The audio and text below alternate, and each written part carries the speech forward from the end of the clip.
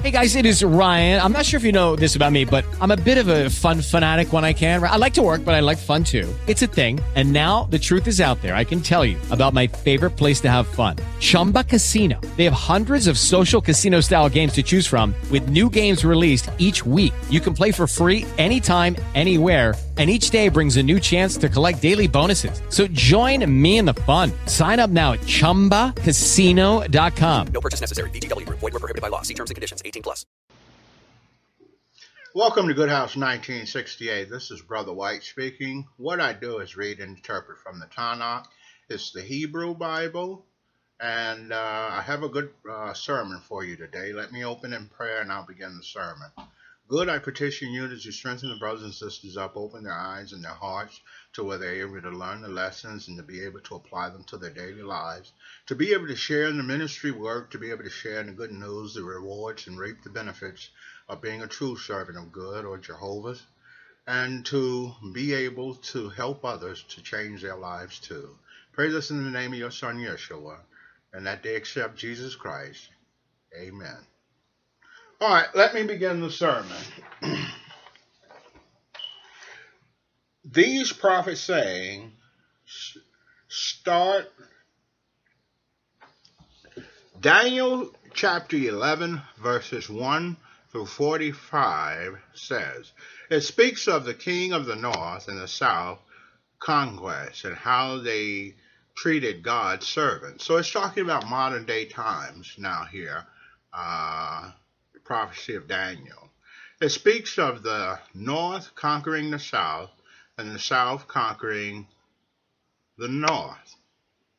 Finally, the north conquering the land of glory and pushing at the south.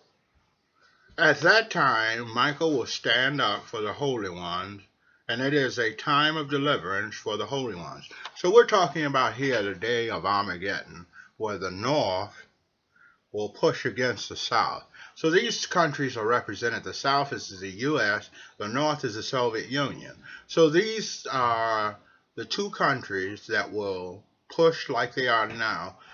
With the, when it says pushing, we could take the instances in the east of where the Soviet Union is supplying ISIS, and they're fighting against the U.S. by, like they had this plane that was shot down not too long ago. And these are the instances, it says, that mean pushing, where the Soviet Union would intervene in wars that the U.S. is fighting.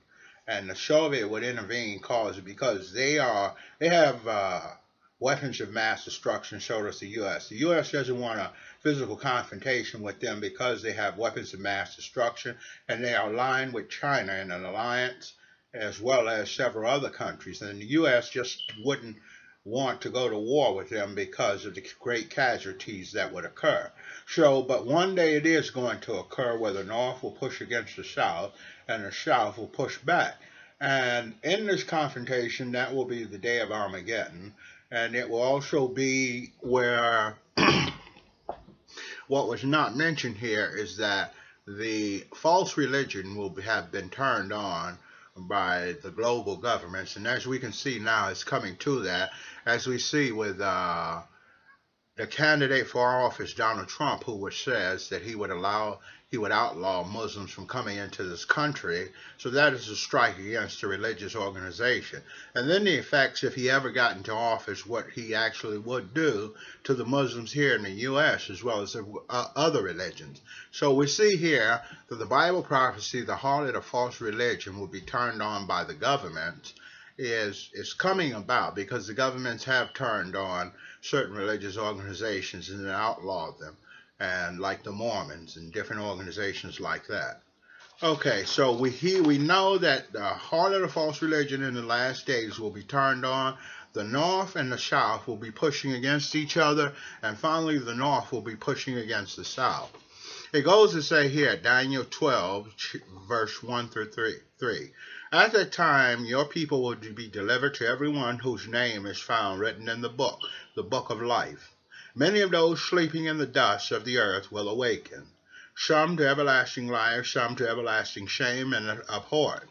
So here we have in the last days, Armageddon Day, and in the last days, there will be a resurrection of those people.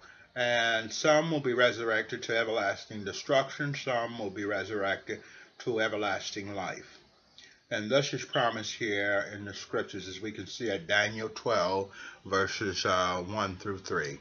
All right, that is it for my sermon, and now I'll begin the Bible reading.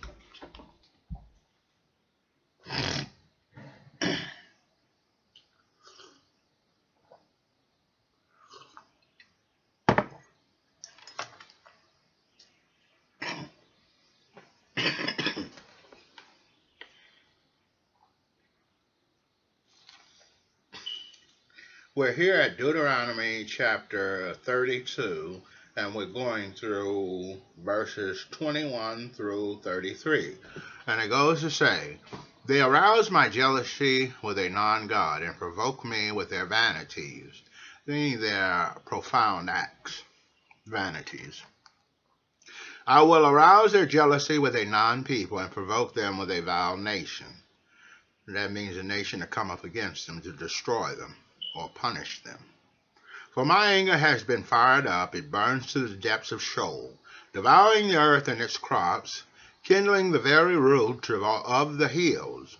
I will heap disasters on them and use up all my arrows against them. Fatigued by hunger they will be, consumed by fever and bitter defeat. I will send them the fangs of the wild beasts," that means the animals turning against them and showing their sinful nature, "and the poison of the reptiles crawling in the dust," so the serpent's poisons and the other animals' poison. So, as we know, in the beginning, the Garden of Eden, the animals didn't have poison, because if they were to be perfect and peaceful creatures, they wouldn't have needed poison because they ate fruit. But here, we see the Creator brought poison into the beasts of the field, or the reptiles crawling in the dust, to strike a plague against those disobedient children of Israel. "Outside the sword makes parents childless. Inside there's panic. As young men and girls alike are slain, suckling and gray beards together." So they're talking about the babies as well as those old folks or senior citizens being touched by Jehovah's plagues. "I consider putting an end to them, erasing their memory from the human race. But I fear the insolence of their enemy," the talk of the enemy. Oh, their God put them all to death. He brought them out of Egypt just to kill them. "Feared that their foes would mistakenly think we ourselves accomplished this." Okay, so he didn't want them to think they accomplished it by what they were doing, deceiving the people to their false gods. "Good had nothing to do with it. They are a nation without common sense, utterly lacking in discernment. If they were wise, they could figure it out and understand their destiny of destruction. After all, how can one chase 1,000 and two put 10,000 to rock, unless their rock sells them to their enemies, unless good or Adonai hands them over? For our enemies have no rock like our rock, even they can see that." So good here is saying they don't have a rock like the children of Israel have. The enemies don't have a stronghold, and they can see that they don't have a stronghold or a true God. The enemies can see that. "Rather, their vine is from the vine of Sodom, a place of unnatural things, Sodom and Gomorrah, from the fields of Amorah. Their grapes are poisonous, their clusters are bitter. The wine is snake poison, the cruel venom of vipers." So it's talking about the wine. The wine here, in this sense, is representing their, how should I put it? It represents their doctrines or what the nation stood for. And it represents here their teachings were immoral and not right, or unnatural teachings of abomination. So that's what is meant here. Their wine is snake poison. So it's not good for you. And the grapes, their clusters are bitter, meaning it's just bitterness of the heart from their teachings. Their grapes are poisonous. So even the food is talking about their food as far as the knowledge that they're taking in. And it possibly may have even been relating to their foods are poisonous. But more than likely, as I know, it would have represented the knowledge whenever it's speaking about food, like spiritual food. All right, that's it for my Bible reading. And now close in prayer. And you can hear the ministries further at blogtalkradio.com/Jesus0917 or Goodhouse 1968 at Blog Talk Radio, or at Airtime Pro, Goodhouse 1968. All right, that's it.